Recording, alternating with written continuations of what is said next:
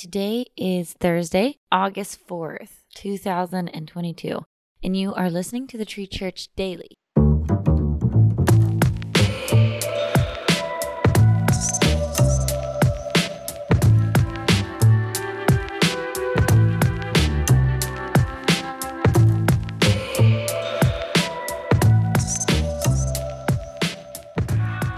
We are starting off today in Psalms chapter 71, verse 6, and we are in the NLT. Yes, you have been with me from birth. From my mother's womb, you have cared for me. No wonder I'm always praising you. For the last 10 years, I had a reoccurring dream. I was in a different house in every dream, but the house would be one that I'd lived in for a long time. I'd be cleaning my house when I would bump into something that would reveal a large, gorgeous addition I never knew existed. I would always be ecstatic and overwhelmed in my dream as I walked around a lavish part of my house I didn't know I had, but had been mine all along.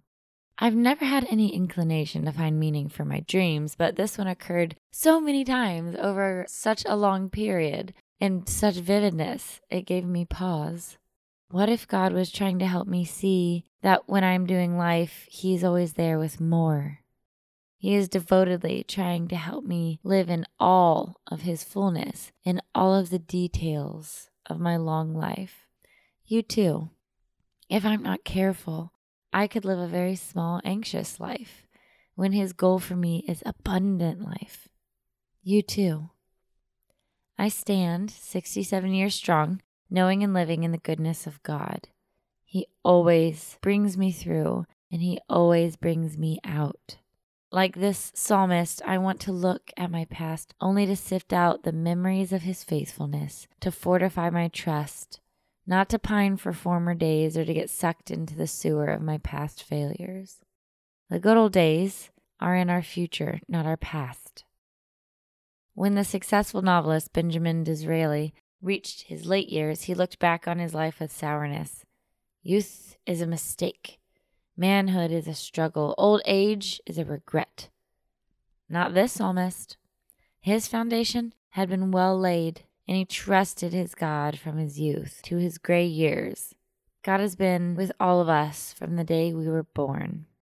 What differentiates each of us is our willingness to look for Him, listen for Him, and to honor Him with our ways and our days. We all have an invitation to see our lives through the prism of God's provisional love and to pen a personal psalm of praise for all He has done.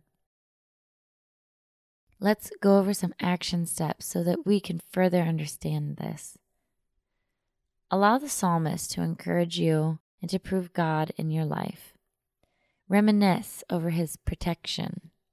Marvel over God's tenderness. Sit in His faithfulness and allow acknowledgement to flow from your mouth. Let's close out today's lesson with some prayer. Lord, help me to see and live in the extra of your abundant love.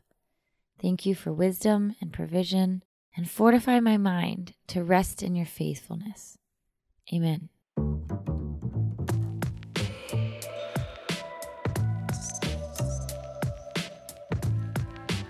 We're so glad you tuned in to listen with us today.